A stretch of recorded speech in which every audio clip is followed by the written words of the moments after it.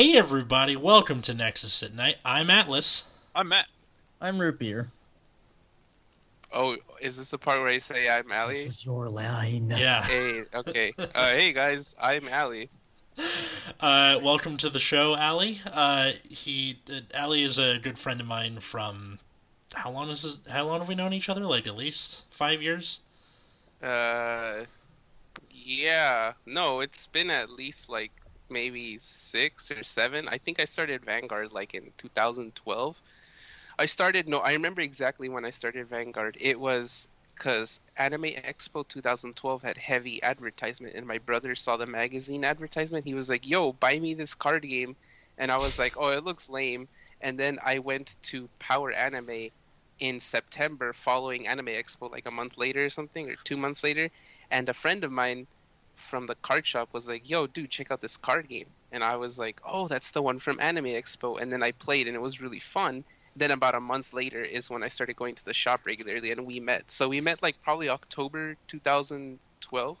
I like how you got it down to the month, even. Yeah, dude.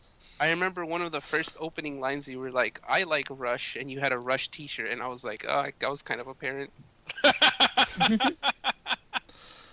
But yeah, not to roast you, but that was just like the fresh memory I had. I'm wearing a Rush t-shirt right now. Oh my god. Never changed, actually. I like their 80s stuff. No, my favorite thing about Ali is that he'll do this thing where he's got an impression of me that's like spot on.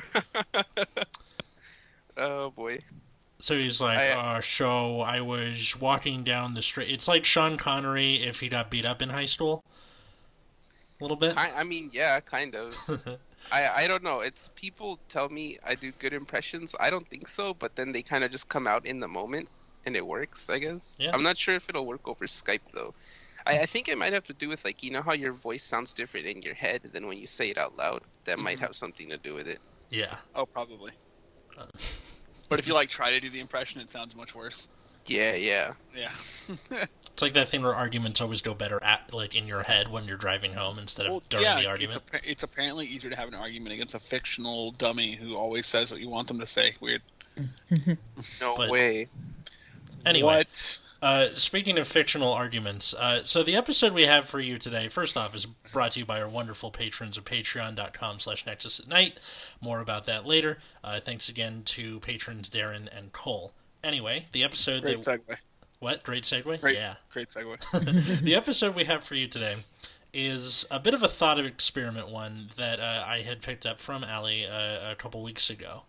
And it was this alternate history, kind of, about how gifts were supposed to go. Could you tell us a little bit about that? Yeah, for sure. So back when gifts were first unveiled during the live stream of the Bushiroad event, a couple friends and I, we weren't really sure what gifts were in place.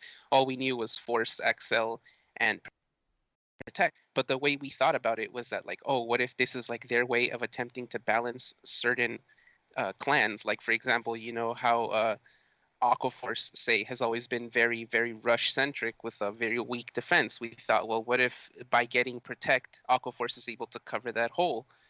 Or what if, you know, a very a very defensive-orientated deck, like what was like Gold Paladin at the time because of Gergwint, we thought, like, oh, what if he can, like, whatever Excel does, what if it'll let him be more offensive?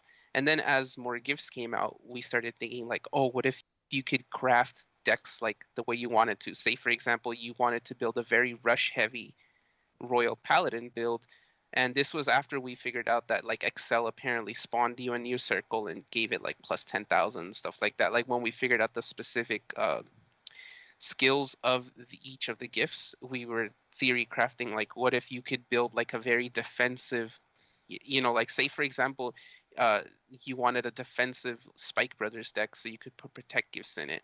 Or you wanted, like, a balanced, you know, a Bermuda Triangle deck or something. It was just the theories we were crafting. And then, like, the gifts were unveiled, and they were stuck to each clan, and we were all kind of disappointed, but just rolled with it. So, the idea that we're going to be working with today is imagine, if you will, a world where gifts, instead of being tied to like one gift to a specific clan, let's say from the beginning the rules were changed so that when a grade 3 is ridden, you choose Force, Excel, or Protect, and then you are stuck with that gift for the rest of the game. So, no matter who you are, if you ride and then pick Protect 1, you now get Protect 1 every single time you ride grade 3. But you can do this with any clan, right? Like, correct. So it's like, Yeah, that's how we initially thought it was going to be. And get a Protect gift. Yeah. So the whole reason this idea came out was because we kind of went overboard with it, because we started thinking like, oh man, it would be really cool if, like, you know, there are certain skills that say, like, you know, Counterblast 1, dump a card, but it's stuck in a clan that has very poor hand generation, for example, DP, right? Well, what if you can use those Protect markers as dump fodder, or different things like that? That was how the idea originally sprang up in our minds. The way they had advertised the gifts to begin with was that, oh, it is balancing, and you can use Protect gifts as discard fodder in things like Grand Blue to set up your drop zone or whatever.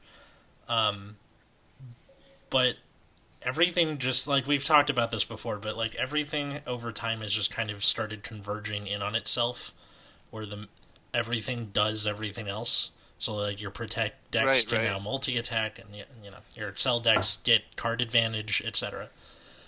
So let's say we get that from the beginning, this idea. What do you think happens? Well, I don't know. I mean, what do you mean? Do you mean like okay, so for example, when we were first talking about the idea, like I said, we were theory crafting, like, oh, maybe we can build specific like deck builds, you know, like I said, like an aggro paladin build, or maybe a defensive royal paladin build, and it would still be royal paladin, but it would allow the player to sort of bring out their own play style. Is that the kind of thing you want us to elaborate on? Anything, anything really. It could also be things like card design. Like, for example, let's say that first set, the Cube 4 set, you get Royals, Kagero, OTT, and Nova Grappler. So they now can get any gift they want on any ride, which means that I think you would have to design your cards so that instead of Excel being a foregone conclusion or Protect being a foregone conclusion, you now have cards that make you want to choose that gift from the get-go. So Right. Yeah, actually, it was a Zero Counter who first initially proposed the idea that, like, he thought about how the gifts would affect the actual card design, and he was the one that thought like maybe each of the gifts was going to be tied to specific grade 3s. Like, for example, because, you know, Alfred would inevitably call some form of unit. Maybe Alfred with an Axel marker would have been where they go, or perhaps Alfred with a Force to power up the rear guard that he calls out, different things like that. So that was the way we thought about it initially. As for the idea I originally had when I first heard about gifts, I really thought of this like hilarious build for Dimension Police, where I was just like, okay, I'm just going to stack all the Force markers onto the Vanguard, make like a giant like 90k guard breaking Vanguard, and it was going to be ridiculous. But I mean, of course I could still do that, but then when I thought about it a little longer, I was like, maybe Excel is the way to go because of Dynexus. So if you run like a Dynexus build, you could go Excel to call the rear guards onto the new circles. But then if you go with more of a Kaiser build, you go with the Force. That's kind of like the original ideas I had in mind.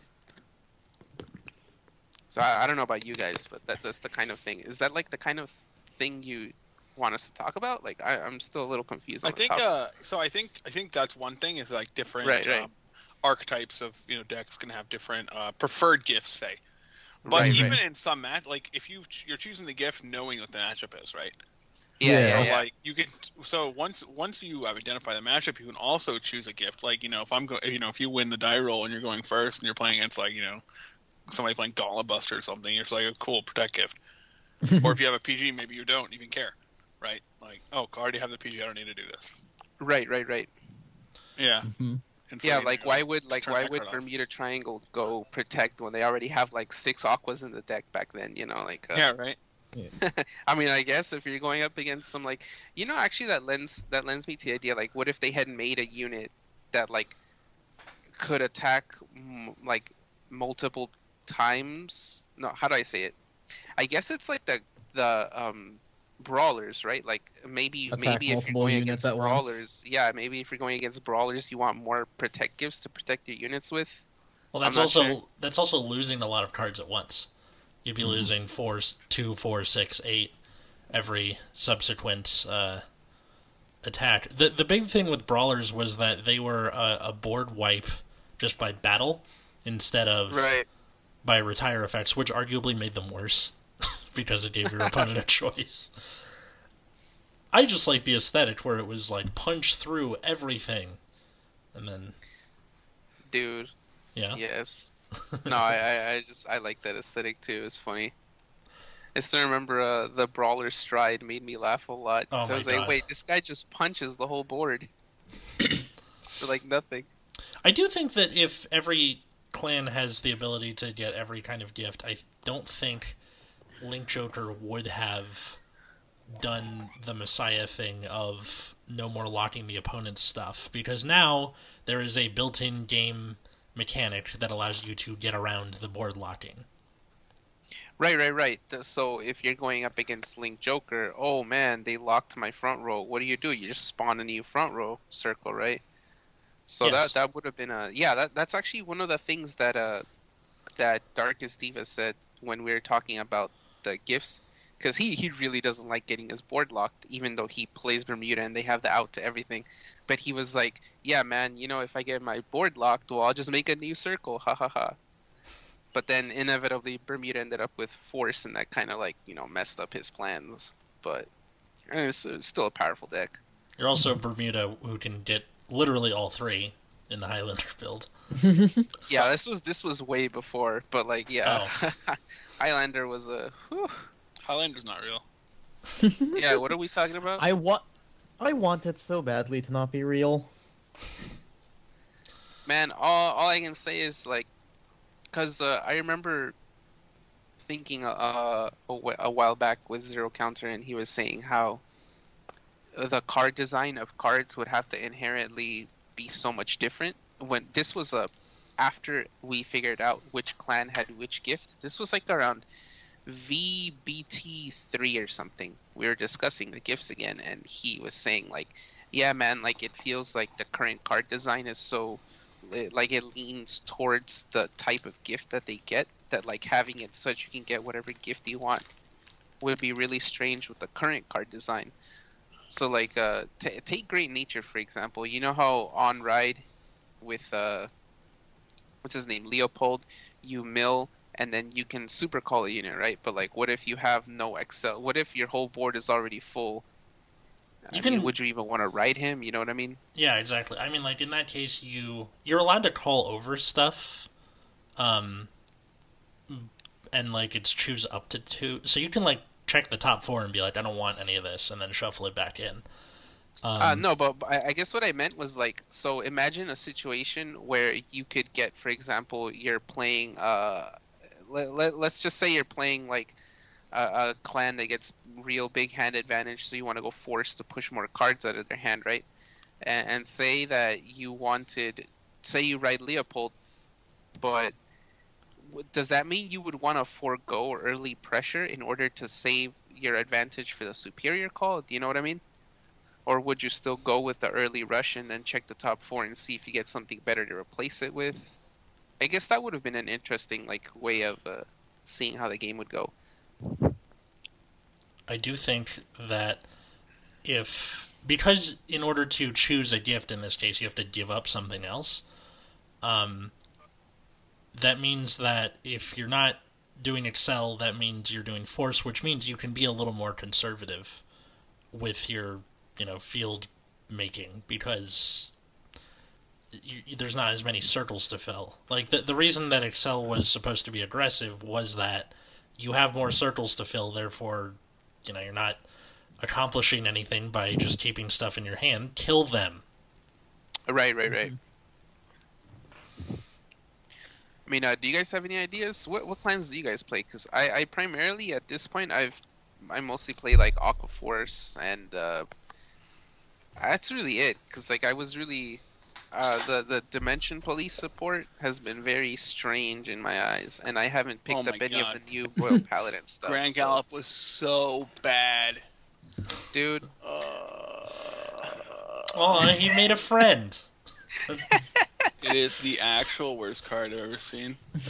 It won't stop people on Vanguardians from trying to justify it. Oh my god. I'm still laughing at how, like, Sinbuster comes out and he's like a quarter, and I'm like, ouch. I remember when the OG Sinbuster was like 15 apiece. Oh, yeah. Like, original Legion. That was a... Because they basically just reprinted the original Sinbuster in a meta where Sentinels aren't only grade 1s. Exactly. And so the freaking the best card in the set is Blood Black, right? Like, by a lot. And is that the Grand Blue card? I haven't caught up. The Blood Black was the grade 3 that rerode for DP. Yeah. I saw him. I thought, it's funny. At first, I thought he was like a new Nova Grappler unit, but it didn't make sense in my head. So I thought he must have been some kind of weird Link Joker that was supposed to mesh with Messiah, just going from the artwork. Then I saw Dimension Police, and I was like, oh, huh. Yeah, no, that card's sweet. He's like CB1, 10k your front row. And then at the end of battle, discard to ride a grade 3 from your hand to stand, and it gets power plus 1000, drive -1. For real. Yeah, so you can ride, you can ride a bunch of shit and just go off. It's great. Yeah. Huh. Actually, now I think about it, speaking of Gift 2's Atlas, do you think they would have existed in a world where you can pick your individual gift? Or do you think they would have never needed to create them in the first place? Because if I recall, people thought that the Gift 2s were created because, like, Gift 1s weren't, like, balanced enough or something. Mm-hmm. Yeah, so... Well, it was like, not only were, like, Gifts 1 were kind of not balanced in some ways, but also, like, the support they made wasn't balanced at all. Like, the Protect support ended up just being, like, a lot better. Yeah. Like, early on, until, like, you got to Zanbaku, who was, like, the only Accel deck to be good. And then it wasn't until, I guess, after Bermuda was running rampant for, like, forever, that they introduced the Gift 2s, right? Yeah, I think so, yeah. It was like about a year after or something. Pretty much immediately after that, they hit Bermuda and then started printing absurd Accel shit. Yeah, dude, oh my god. Well, that's a whole nother hole, I guess. I don't know if it's for this So it's like, so it's not quite that like, it's hard to say if the gifts were unbalanced or the support was unbalanced, but I would kind of lean toward the support being unbalanced, because I think the Accel bosses were just really weak at the get-go, because I think they expected the Accel gift to be too strong. Spinning Valiant. Well, that card is unplayable. Yes, it is. Poor guy. But, yeah, so I think that at the very least Protect would not be the preferred ride in a lot of decks, because, it's not... Yeah, can you imagine, like, Promise Daughter with Force or something? You already have, like, a giant board to contend with. Now it's even bigger. So, like, it seems like you would be running Protect, or, like, you would choose Protect on your first grade 3 ride if you were in trouble. I imagine Protect would be something you used more going second, just seeing, like, how much of a setup does my opponent have, what gift did they choose already, And since you know what the matchup would be by that point, you'd probably see, like, what their win condition is, because... Yeah, that does make sense. Oh, you just reminded me, actually. I remembered that back when we first had the idea of gifts, we actually thought Protects were just going to be straight up, like, place it and at PGs without having to, like, without having to discard? We originally thought it was just going to be place on Guardian Circle, choose a unit, and it gets, the whole, like, cannot be hit effect. So originally we were thinking that Protect might even be too strong in that form. But That would have been an interesting world. I think it might have actually made Protect a decent going second, while also making it like, say you needed discard fodder, but your pieces weren't too important, then maybe Protect might have actually had that dual purpose. You know, because like it's like you're discarding to either PG or you're putting it on the board to PG, but you're not necessarily having to discard an additional piece. But yeah, I'm not sure. I mean, with all the draw power that the Protect clans got, it might have been too crazy. Well, near the end of G era, you started getting these perfect guards that either were free or they would recoup their cost in some way. So, like, you had the Thunderstrike one that was like, if it's Thunderstrike with 3 or something, draw a card. Or something like that. Your Great Nature one is free. I mean, no, it's after you PG with it, it's Soul Blast, draw, and countercharge. Mwah. Yo, dude, that's still pretty good. It's like the old ones that were like, if you have a copy countercharge, except you get to draw. Yeah, I mean, you do get a Soul Blast for it, and Great Nature is not very good at Soul, but yeah, for the most part, it was very good. Unless you have lots of Label Pangolin. Yeah. Which, unfortunately... It's actually awesome. Yes, it is, but it's also an endangered animal, so... No, not on Cray. They are quite plentiful. No. In real life, when I'm trying to draw them, that's what I mean by endangered. Oh, I see. Oh my god. Just that sounds like a player skill issue, honestly. Oh, really, Mr. I run 4 of something and never see it. Yeah, but I always see my 1-of. Right. Barber's Law. No, you'll always see your 1-of in the damage zone. That's why I'm so good at drawing Gem Knight Garnet. Oh boy. But yeah, I really don't think gift 2s would have been a thing, because if every deck can do every gift, there's no reason to rebalance anything. I think most of the like design would have been just within the card design. And I also don't think that the base power would be the same between all the clans. Or different between all the clans. Oh, that's true. Like, Force clans getting just an extra 1k base power, which is sometimes relevant. Yeah, sometimes. Especially when you're playing one of the not Force clans. Mm-hmm. Oh yeah, every time you're like, 12 Vanguard. I meant to boost that. Yeah. Or my favorite one, 15 Vanguard. You're like, or 17 Vanguard. You're like, Because they just have a plus 8.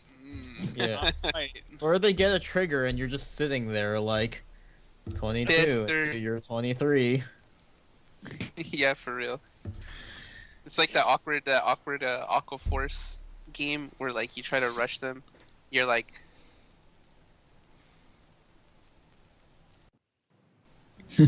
yeah, it's like. Yeah. Sorry, go on. No, Atlas, are you there, Atlas? It said you were disconnecting. No, I heard you. Okay. Oh, okay. Yeah, I think it would be pretty. I think I think some clans would choose to go Protect, and the reason is that it's even if going first, Protect would be like super safe, because basically you give yourself like a guaranteed PG, which can stop some annoying things. And right. But it's matchup dependent, right? So against some decks, some people might just like, oh, I'm going first. I'm going to slam Protect, get a PG, and then I can't really. It's like hard for me to lose on their grade 3 ride, like regardless of what they do. That's actually. Sorry to cut you off. No, go ahead. No, I was just saying like that would be like a really strong way to like, and against other clans, maybe they're like, no, fuck it, I'll go Force. Mm-hmm.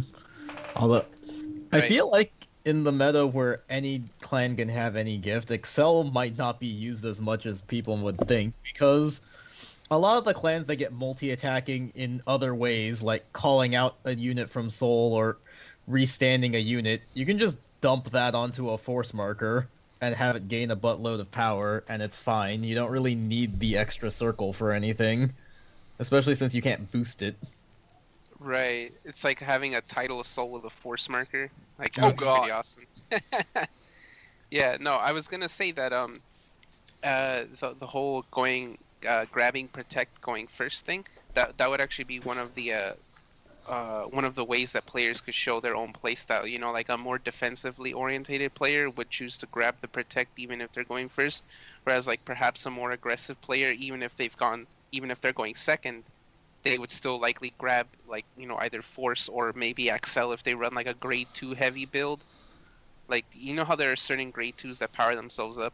Like, can you imagine having like an Accel based Royal Paladin and they just have like 3 Blaster Blades on the front row and then they just have like 3 Barkles in the back row or some ridiculous crap? Yeah, it's like that kind of thing is what Zero Counter and I were theorizing back in the day with Darkest Divas, a couple other friends.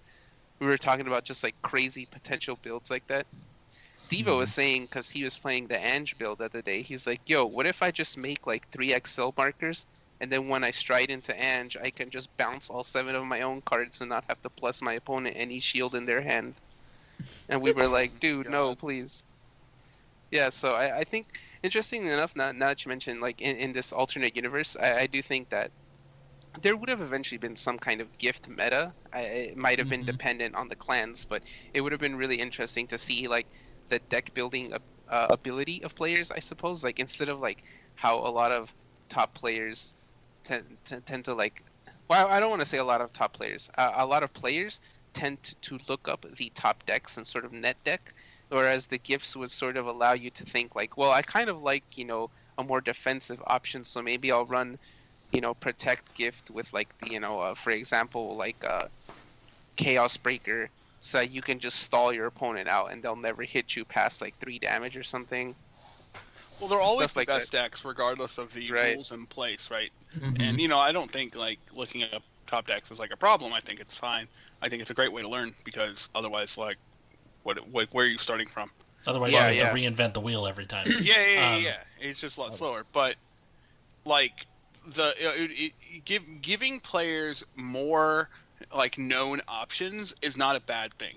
Like, you now, like, if you're in a position like, you're going second and like, oh, my opponent went Force. What do I want to do here? Do I want to go Force to match? Do I want to go this? Like, you now have an option to, you have the, like, going second now has a benefit, quote unquote, of being able to pick second, reacting to the opponent. They get the second gift, but they get to react to what the opponent chooses. So, like, that's not great, right? Because they're still going second, but it's something. Right. Well, it's like you said, more options is good, which means that there's more, not just player preference like Ali was talking about, but also skill in adapting to what the opponent is doing. Going second. I want to comment. I don't think always having options is good. I think having meaningful options is good. Oh yeah. Because you can give people options all day that don't mean anything, and people will, take forever to decide, and then really not make a meaningful decision anyway. I want my sleeves to be purple instead of pink. Yeah, that's actively bad, right? Yeah. Like, it's just a waste of everyone's time and doesn't get anything done. So, but I do think the gift option would be more meaningful than that. Yeah, and it would probably just make Standard feel more fun. Like, it's very static right now. A lot of decks have exactly one strategy. You go through the motions fairly similarly every time. And so having the ability to choose what gifts makes the game feel a bit more dynamic, where you're having to make decisions and actually respond to what your opponent is doing. That actually makes me want to say like that perhaps it's time somebody just made up a free for all gift format, like just tested a couple of games out to see how it would be like but I mean, like I said, given the current card design, it might not turn out so well. Certain clans might just dominate with a certain gift, but it would be kind of funny to play out a couple of games with the any you can pick any gift. The only thing I'd say is, like, maybe if that was the case, then Gift 2s may need, like, a rebalancing of some sorts. I mean, the only real thing I could think of that would make them, like, how do I describe it? Like Gift 2s are almost always more enticing than Gift 1s in this current era, except, like, Protect, which is... I always thought it was strange that Protect 2 did not give the unit on the circle resist. I just felt like that was something that, like... That felt like an oversight, definitely. Or just like a no attacking ability to intercept. Yeah, because like them getting the shield value and the power value is nice, but like without having resist or even intercept against certain cases, like it kind of hurts. Like, it would be a really say that like we're in this world, right? And somebody decides like, oh yeah, this guy's playing Aqua Force. Oh man, he's gonna use Maelstrom, which won't let me intercept Glory Maelstrom. I mean, like LOL using Glory Maelstrom anyway. But that aside, it would be a strange world where like, what if the Protect 2 gift allowed you to sort of intercept, because it's not a like it would bypass that restriction. I guess I'm not really sure how to explain it, but well, I don't think that like theory. It should get around like intercept blocking, but just giving whatever's on the circle intercept would have been nice. Dude, then Dynexus just becomes like Dynexus Protect 2, the call grade 3. Now it has like a 30k shield with intercept. Yeah, that's infinitely more play than Protect 2 gets now. Yeah, that would be interesting. The only clan that really tried to do something with Protect 2 was Angel Feather, and even then it was like a day late and $1 short. I mean, like, why would you... Yeah, like, because why would you play Protect 2 when you can just play Protect 1, put it in the damage zone, and get, like, your free card out, you know? They were always so careful to prevent that. They were like, you put a unit in a... Yeah. Interestingly enough, if you could have chosen any gift, maybe they would have said put a card into the damage zone, because they would say they would have had players with Force or Excel in mind. Maybe not, actually. But I don't know. Maybe it would just like a thing. Because like I guess like if you think about it, if you could have chosen any gift, maybe Angel Feather would have needed that small like quality of life change to make like Protect Feather more in line with like Force Feather or Excel Feather. You know what I mean? Mm-hmm. Like perhaps if having too many circles on the front would have led to like too many shenanigans with calling units out, then maybe they would have had to like internally balance each clan with that thought in mind. I'm not sure. Well, okay, if you're playing against, like, if Angel Feather got the ability to just put cards in damage zone in standard format, then I think more people would, like, the second they see the, whoever with the syringe and or Band-Aid on the starting Vanguard, they're like, okay, I need to do as much damage as possible in the shortest amount of time, which means you would probably choose Excel in that matchup. Right, which would be pretty interesting, actually. Yeah, there would have been probably a couple of other matchups like that, like where you'd want to do as much damage as possible, so you go Excel. I was gonna say that. Hold on, I forgot my train of thought. So go ahead. Sorry, I was gonna say either to push damage or hopefully put enough pressure on them where they have to use those Protect gifts to protect themselves instead of being able to use them for the damage swapping. That was it.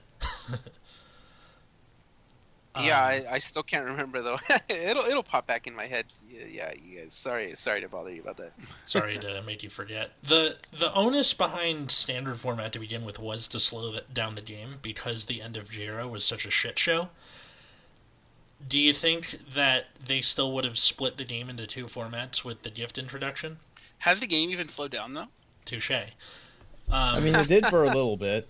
That's true.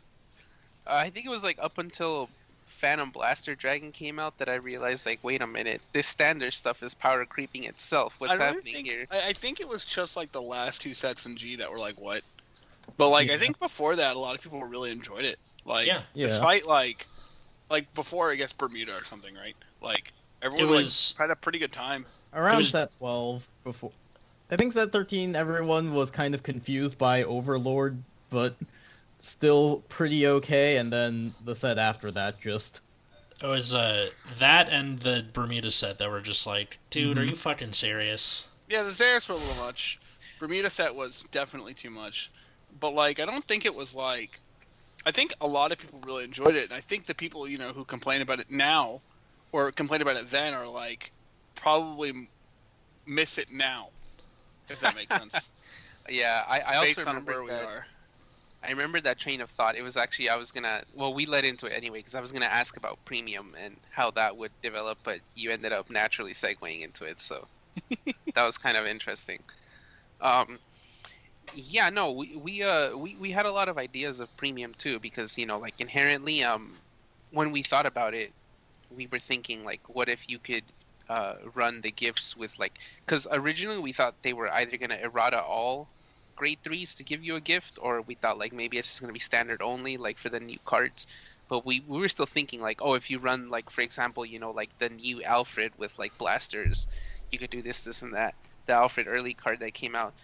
So yeah, I think premium would still exist, but it may not have been called premium. It may have just been like a randomly created player format where people just decided like, yo, what if I just run these cards in my G deck, and then I mean, I'm sure premium would still exist. Maybe it'll have another name, but it would probably still exist in the hearts of many players, because like a lot of, as much shit as like G got, a lot of players did eventually warm up to the idea that like getting an extra deck zone was like a natural evolution to Vanguard.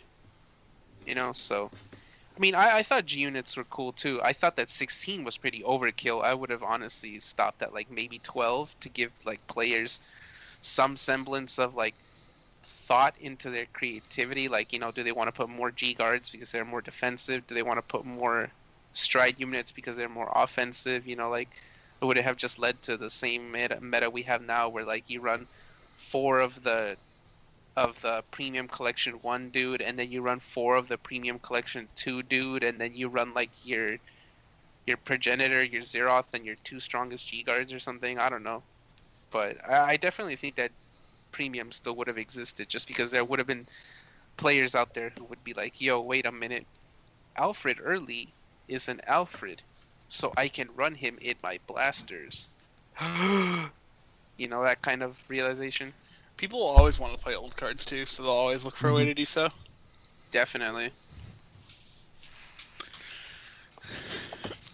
I don't know. What do you think, Atlas? Do you think that players would have just, because I don't know. I think it was you, Atlas, who said in the car ride the other day. You were saying that like Bushiroad doesn't seem to think people would mix archetypes. So that thought came from Root Beer originally. Yeah. I mean, yeah, okay. It's been evident for a very long time, even as far back as like late Limit Break, with a special counterblasting on archetypes where, okay, well now you have to counterblast specifically Eradicator cards, and when we ask you to discard things, it has to be from this one specific archetype.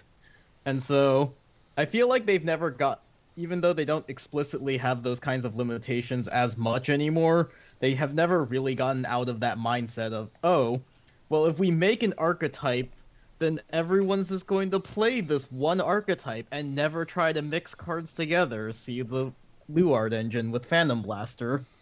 For real. They never mix engines. I've never heard of Yu-Gi-Oh! Before. I know, right? It's not as if, like, Shaddoll Invoked or some ridiculous deck would be popping up. What? 2 archetypes in one deck? No way.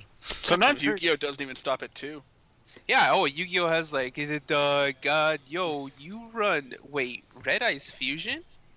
In your Orcus deck? In your Orcus Time Thief deck? No way, dude, what? You have a Red Eyes engine in there? Some ridiculous thing. I'm just play my, Shaddoll Burning Abyss, whatever deck. Phantom Knight, Burning Abyss, Shaddoll. Like, come on, like. I think they actually had a name for that. It was like Monster Mash or something. Monster Mash is any deck that has like over 20 monsters, I think. Oh, okay. I thought it was specifically the way I thought Monster Mash was. I thought it was specifically Burning Abyss with 2+ archetypes mixed into it. I thought that's what people refer to as Monster Mash. That sounds legit to me. Like 60 card Burning Abyss deck with a bazillion other archetypes in it. There was like way back in like 2011, I played this deck in Yu-Gi-Oh! Where it was 37 monsters and 3 traps, and those were Royal Decree, and that was it. Oh my god. Sounds like what you're supposed to do, yeah. Yeah, so you would run like Gallus the Star Beast, because you can mill and then burn some damage and then use that for synchro plays. So, like, that's what I would call Monster Mash, is something like that. Yeah, yeah. I mean, I kind of liked mixing archetypes in Vanguard as well. Well, it wasn't really mixing archetypes. It was more like mixing non-archetypes into your archetype deck. Like, because when Break Ride came out, a lot of the archetype cards were strong, but some of the older cards were still just as strong. So I ended up like creating decks that would combine them. And yeah, it did lead to a bit of clunkiness, but I thought it was a lot better than like, I mean, I don't know. Current Standard to me is just, yeah, it's so cookie cutter that I stopped playing it for that reason along with others. But for me, it was mostly like, I would take a look at the card pool and realize like there's only really one, maybe like two decks I can make out of this stuff. And even then the second deck was pretty janky and wouldn't really do anything compared to like the one build. Right. Yeah, whereas like that's why with the ideas of gifts, like, you know, the friends and I, we thought that we were mostly applying it to the premium format, which back then we just, you know, we were like, oh yeah, it's just gonna be like, yeah, just run this new stuff in your old deck. That's how we kept saying it. Like, yeah. And it's unfortunate that it seems like Japan just doesn't care about premium at all. Because that means Bushiroad also doesn't care about premium. Correct. Yeah, how is that going? I'm not keeping up too much on the news with Vanguard lately because I've kind of fallen out of the I guess like fallen out of favor. Recently I started getting back into it, but have you guys heard anything? Like has like Bushiroad just basically said like, oh, we're not gonna No. They've never said anything explicitly. It's just implicit. Something that we've noticed is that Japanese players don't really care about premium. And because Japan is the only country that exists, if Japan doesn't care about premium, then Bushiroad as a whole doesn't care about premium. For real. It's like Japan and then like Eastern Islands or some shit. Or it's like it's an actions speak louder than words thing. Right. Like, for example, the new Genesis cards they revealed, like with Gleipnir, who on attack can Soul Blast and give 10,000, and we both know, once per turn. And it's not once per turn, which means you get like, we know what the Wiseman loop does, and now you have... Wait a minute, what? Yeah. Okay, I guess like Valkyrion got another buff or something. Yeah, and then there was that thing in the last set where they just forgot, quote unquote, to put the once per turn on that one card that could restand something in the back row. Well, George. Yeah. Yeah. Dude, man, I remember when my friend first posted the image of George and he was like, yo, this got loops. I remember thinking to myself, there's no way these guys are actually going to go through with this, will they? They probably don't even care. And then when I saw a video by that other guy, what's his name, Yellow Card, where he like rambled on about Bushiroad, I was like, yeah, that does really seem like a straight up Band-Aid patch that they slapped onto it after realizing the backlash. I mean, it's one of those things where it putting the once per turn on Gleipnir is so easy and so like there's no reason not to do it. Stand triggers don't exist anymore, and you could have just made it 10k to end a turn and you get it the one time instead of 10k for the battle, and it's multiple times per turn. Yu-Gi-Oh, on the other hand, every effect they print nowadays is you can like only hard use once per turn. Hard once per turn on everything because the game's sped up to that extent. It's I'm not pretty sure that... it's because like Konami also knows that their players are such degenerates. They're gonna find some kind of like decrepit loop to figure out like, yo guys, remember this card from like 2002? Oh, a 20-cent card, $50 now. Yo guys, let's go. That's exactly. Yu-Gi-Oh players find it anyway. It doesn't matter. They just print such powerful effects in Yu-Gi-Oh, especially on like Link Monsters and stuff nowadays. They're just like, oh yeah, this is easy. We can set this up all day. For real. There was some card, like, I forgot what it was called. It's like this moth thing where you can pay 3,000 life points and send a card from your extra deck to the graveyard. And like that was like a common in a set like 10 years ago, and now it's like $15 or something. Oh my lord! Because I'm not even surprised. Because someone figured out something. We're like, hey, if you put this in your graveyard, it's got a graveyard effect, and blah blah blah. It's like when Vanity's Empty and this was worth nothing. Yes. And then everyone started playing it, and then it was worth like $20. Yeah, and it's it was just a like common. Card is like pretty obviously good. But the game was slower when it came out, so it didn't matter as much. Yeah. Well, because the point is you would just chain it to when your opponent tried to make plays, and then when you wanted to turn it off, you could just send anything to the graveyard, right? Uh-huh. Yeah. Or you could try to get the lockout. Well, that's one way to go about it. Of like Macrocosmos. Oh my god. Okay, so back on topic. They probably don't make Gift 2s. They probably still have Standard and Premium as like two separate formats. Do you think that things like the Astral Plane Genesis stuff comes about? Yeah, sure, why not? Although it might not say. Well, actually, maybe not, because it requires Force Gift specifically, right? Yes. The same for things like. Oh, go on. I was gonna say maybe they just create other Valkyrion clones for the other. Well, I guess it wouldn't work because what do you do? Dump 5 Protect gift markers to do something? Yeah, I don't know. It'd be kind of strange, actually. Never mind. The way it is now is if you have this number of Force Gifts on your Vanguard Circle, your back row becomes an Astral Plane, which is a game mechanic they had to make up. And then you can call this giant, solar god deity to it. But you can ask the same question about Harry too. Oh, with the stage, right? Yeah, yeah, that is actually like because isn't it specifically like a one stage only? Like that kind of seems like a way of trying to like rein in the potential power of Pale Moon, which is ridiculous that they didn't do that with Luquier, but they did that by limiting what's her name, the one that lets you put everything back and draw at the end of the turn.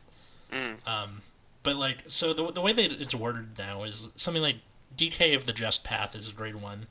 That's on play, put a card from hand into soul, look at 7 cards, reveal up to 2 Astral Poets, from among them put them into your hand. If you're revealed to, get an imaginary gift, Force, and put that marker on your Vanguard Circle. So, in a world like this, is it just you get whatever imaginary gift you have? Or is it specifically, it keeps imaginary gift Force?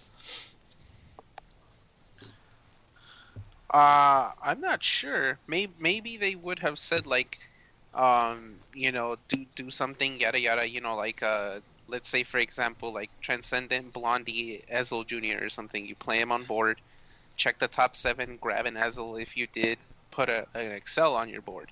Then if you have like 4 Excels or something, I don't know, because I don't know if it would be easier or harder to obtain. I guess if they have units that accelerate your acquisition of gifts, then it would be easier to create like a scenario where you say like if you have 5 Excel circles, combine them into one deity circle or something, or maybe you just get 5 little baby deities on each of those, like one on each circle, to sort of match like the power of the one. Like so you maybe so say for example like they reworded Endymion, so he is always a 5 drive check, but then like the little baby Excel guys would be 1 drive check each to match that, I suppose. I'm not sure what Protect would get. Maybe they just get like a whole, like you get a astral shield that just stops your opponent's battle phase or some ridiculous crap. I don't really know.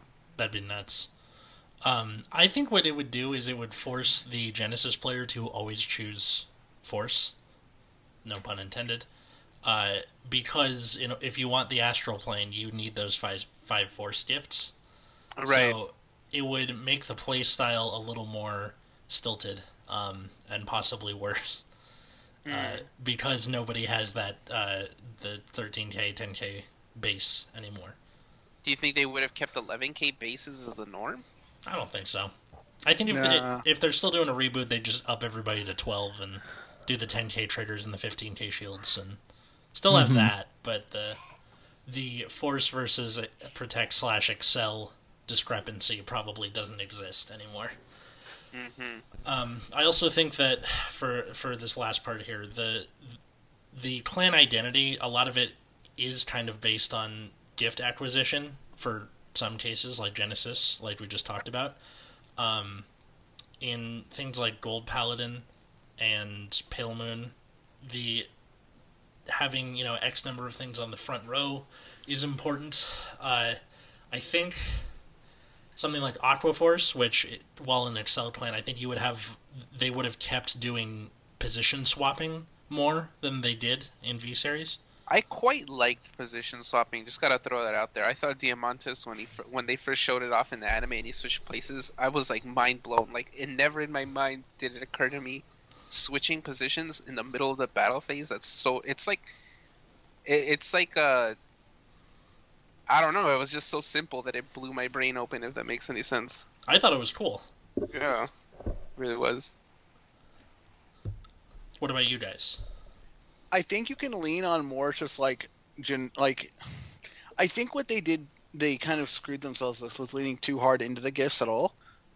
Yeah. Like, I actually think it's, kind of cool for spikes, but you can do other stuff to make spikes, value. Like, for instance, you could make spikes work with Excel and Force by giving them, lane swapping, but between, front row rear guards. And just swapping onto an Excel or swapping onto a stacked Force markers or depending on or swap. Yeah, that would have been pretty cool actually. So say for example you had a Force marker with a maximum Juggernaut on it, then his ability was at the end of battle, choose another rear guard in the front row, swap positions with it, and he goes under the deck or something. Yeah, something like that. That would have been pretty interesting actually. That would have. Because then you could either use that on Excel or on Force, depending on which circle and which gift you ended up picking. Or even Protect 2 if it exists for some reason, right? Yeah. But the idea is that you want to make a more generic, more generic mechanics, not things like if you have exactly 5 Force markers. Yeah. Right. And I think that would be more interesting. And we wouldn't have an overabundance of cards that say if it's placed on an additional circle, or if you have an additional circle. Oh my god, those cards are so annoying. Or if you have 4 units in your front row. Blah blah blah blah blah. Don't talk about that card. I think actually now that you mentioned that whole thing about the generic abilities, clan identity. Yeah. Well, they're both tied into each other because I remember back to bringing this up that Zero Counter was saying how card design would have been radically different because he felt that cards were too tied to their gifts. In terms of design, it would have been pretty cool because then say for example, like I said about the whole Leopold thing, where what if they design Leopold so that it takes into account either you have the extra circle or you don't. Maybe it would have been designed differently, for example, maybe Leopold says if you mill a trigger, put it in your hand, or if you mill a unit, check top 4 and call a unit, because then maybe they think if the player that rides and wants to I don't know, say you needed to have an extra card in hand or something. I'm not really sure. I mean, the if you mill a trigger, put it in hand. They have that already. It's called Isabel. Oh yeah, I forgot about that in the new set. I don't remember her because I haven't seen you use it at all. Because it's terrible. Yeah, because I only ever see you play Big Bellies and Crayon Tigers. I'm like, this dude is still in G format. But Crayon Tiger is the only Amber clone that survived. He did it. Yeah, rip Amber clones. I think maybe a couple of them could have probably stayed relevant if they would have. Well, I guess it's because Crayon Tiger has such a strong generic ability. It's just a stand with +4. That's so good.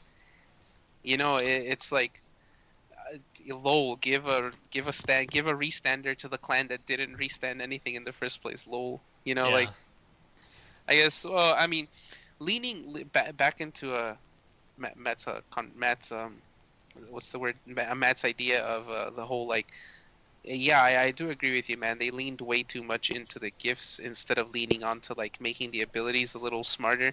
But this actually makes me think like I was telling Zero Counter the other day, like when we were talking about that alternative format we were theory crafting. I was telling him we had brought this up on our bonus show Nexus Tangents a little bit that you were telling me about. We'll talk about it at the end. Patreon.com/Nexus at night. But what about it? Sorry. No, it's fine. So I was telling him like now that because we were discussing once again like because we were like, okay, the rule will be every grade 3 gets a gift on ride, and then I was like, dude, what if we just make it so you can pick your gift? And he was like, yeah, that probably won't work because some of the cards are too tied to like having certain gifts. And then he brought up the comment, or I can't remember if it was him or me. One of the two of us said like that's probably just because Bushiroad didn't have any play testers. Now that we figured out that they didn't have any play testers because of the whole yellow card video.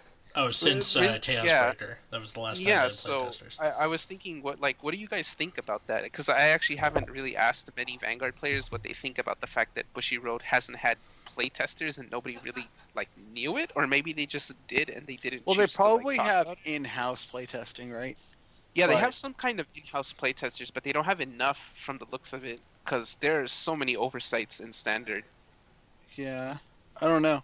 Like the power level of Luard is like the most obvious one, right? Like the fact that deck was just that ridiculous. I still keep bringing up every now and then to the homies, like, I still cannot believe they somehow power crept Hyuga out of the game, because when I came back to Standard and I fought Hyuga, I was like, this deck is stupid, like, holy shit, it literally does everything. And then, yeah, I'm aware that bringing Shiryugi down to 1 was what really caused, like, a lot of its downfall, but at the same time, I still think it was, like, I don't know, it's crazy to me, because, like, it was free board wipe, free draws, free calls, it negs your board, like, I was like, no wonder this deck is fucking S tier, but then you had shit like Vanquisher. Yeah, I think Vanquisher came out after, didn't it? Or did it come out in the same set? Yeah, Vanquisher was like started the decline of Hyuga a little bit, and Anger Blader. But what I meant was Blader was like being played more, I guess. What I meant was more like, so when I came back to Standard after taking like a very long break from Standard, I stopped playing Standard around like VBT04 or something. Reasonable. And then I came back to it after they unveiled a couple of cards. I was like, oh yeah, the new Aquaforce stuff came out. Oh, it's okay, whatever. And I had a friend of mine at my school that played Hyuga, and I was like, no way, this deck's not that good. And his other friend kept saying like, no, dude, this deck's stupid, play against it, you'll see in one game. And after like 2 or 3 games, I realized there's literally nothing I can do to beat this man. And so I started thinking about how crazy that deck was. And so what really trips me out is the fact that they made stuff that power crept Hyuga out. Like, to me, that's still mind-blowing, because it's like, I thought Hyuga was like, okay, they're going to build stuff on the level of Hyuga, because this is obviously like the power level where Standard is now. And then, yeah, they just went full overboard, and I was like, holy shit. Like, I still remember when they were unveiling, what's his name, Last Meme Revon. And my friends were like, yeah, it's really good. I was like, dude, this doesn't compare to Hyuga. That's like the only thing I kept thinking about. Like, this doesn't compare to Hyuga, guys. This doesn't compare to Hyuga. And then, like, what, a month later, lol, what's Hyuga? It's like, what the... Like, that was kind of the point where I realized, like, Standard was going down a very, very, very bad slope that I wanted nothing to do with. And that's kind of around the time where I just sort of dropped off of Vanguard again. Because, like, as I was looking at like all the decks I played, like I was looking at the Royal stuff, the Royal Paladin, Aquaforce, Deleters, and Dimensional Robos. I was looking at all of the stuff that my decks had gotten, and I realized like, wow, this is all pretty much garbage can compared to what's coming out in the future. And it kind of like demotivated me from playing the game. So the only reason I'm really back is because of that alternative format that the friends and I were talking about. But even then, I don't know. I haven't bought any real Vanguard product in so long. You know? Buying Vanguard products is super not worth. Doing K-splits, on the other hand. Ah, yes. Let me pay $200 for a card that will be worth 25 cents in about a week. I feel like this is an episode topic for another time, but James has suggested it before that investing in Vanguard overall is super not worth. Well, investing in any trading card game is super not worth. Apparently. It's a hobby. Yeah, that's true. That's what I treat it as. Even compared to other things, like in Yu-Gi-Oh, certain cards will, because you can use any card in anything, like certain cards, unless they get hit by the ban list, will usually remain relevant for a decent amount of time and or could just come back for no reason. Oh yeah. I have a friend that has a binder that he calls his investment binder, and he has a tin, which is his investment tin. He had like 20 Kaligas in there. This was before Invoked Shaddoll became a thing. So he was like, yeah, I'm just collecting random cards that I think will randomly spike in value. And he had like Kaligas. He had what's that fool's name? Not Max C, the other C. Fuck, I don't remember its name.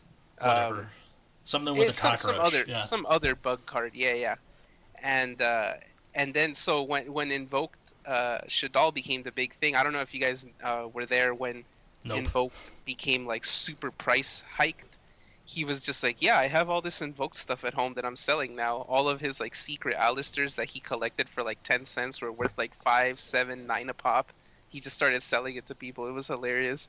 Nice. So there are some people who have like, I guess, the brains, like, or they have the foresight to see like, oh, this card will be very strong in certain situations, and at some point it will be strong.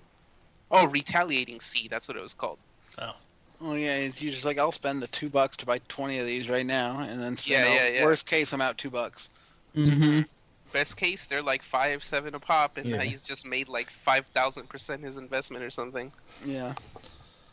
So back to the topic. There was one last thing I was gonna say. I think in a world where you can choose your own gift, I think one of my favorite ideas, like I said, was like, it would have been really cool to see what kind of decks people could build. Because at the time, it even felt like G decks kind of had hit a point where there was like only really 1 or maybe 2 optimal G builds you could come up with for your deck. And so to me, it was like, oh man, this is just the fresh of breath air. The breath of fresh air. Yeah. Fresh of breath air. I'm going to start using that.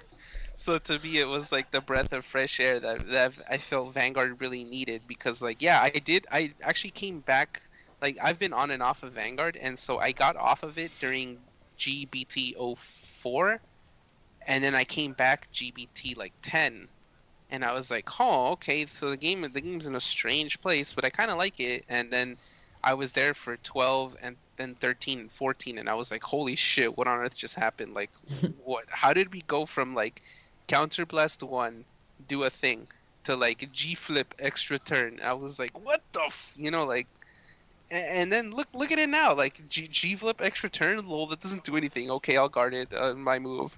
Like, it's crazy. It's just, it's still so mind-boggling to me how much the game is power crept. It feels like it's, I don't know, it feels like even Yu-Gi-Oh didn't take this long to power creep itself. But I could be wrong, because I also have a very on and off relationship with Yu-Gi-Oh. Mm-hmm. Yeah. According to James, Yu-Gi-Oh is kind of okay right now, but I'll believe it. Yeah, well, I'll take his word for it. What I will say is that this, in a choose-your-own gift venture, or whatever you want to call it, it's definitely something to think about, and I put it to the listener, what do you think this would have done to the game? Would you still like it? How would you build your deck? How would your playstyle adapt? Let us know. You can tweet us at Nexus at Night. We're also on Instagram, but it's mostly just memes that we post on the Twitter, so not much there. If you also want to support the show, we're at patreon.com/Nexus at Night. We did a weekly roundup on every card reveal that comes out. We have a whole other ass bonus show every Monday called Nexus Tangents. We have guests on there like Wave Nation and Gleaming Darmore, among others, and a bunch of other goodies. So help us, live and buy new microphones and webcams so that we can film videos again. Yeah, that would be nice. But guys, where can people find you? You can find me on Twitter at Wiggums, 2Gs. Find me at Plasma Eclipse. Allie, you can't find me anywhere. I only exist IRL. Nice. In that one Discord server, if you manage to find me. Like James. James doesn't have a social media either. He just... True. He exists. He exists somewhere out there. Up there without all the assistance. You can find me at Atlas Novak on Twitter, Instagram, or you can find my other podcast at Bad Reading Pod in the same places. This week we're doing Bewitched. Not sure why. That's what the person chose. Well, I mean, that's a good reason as any.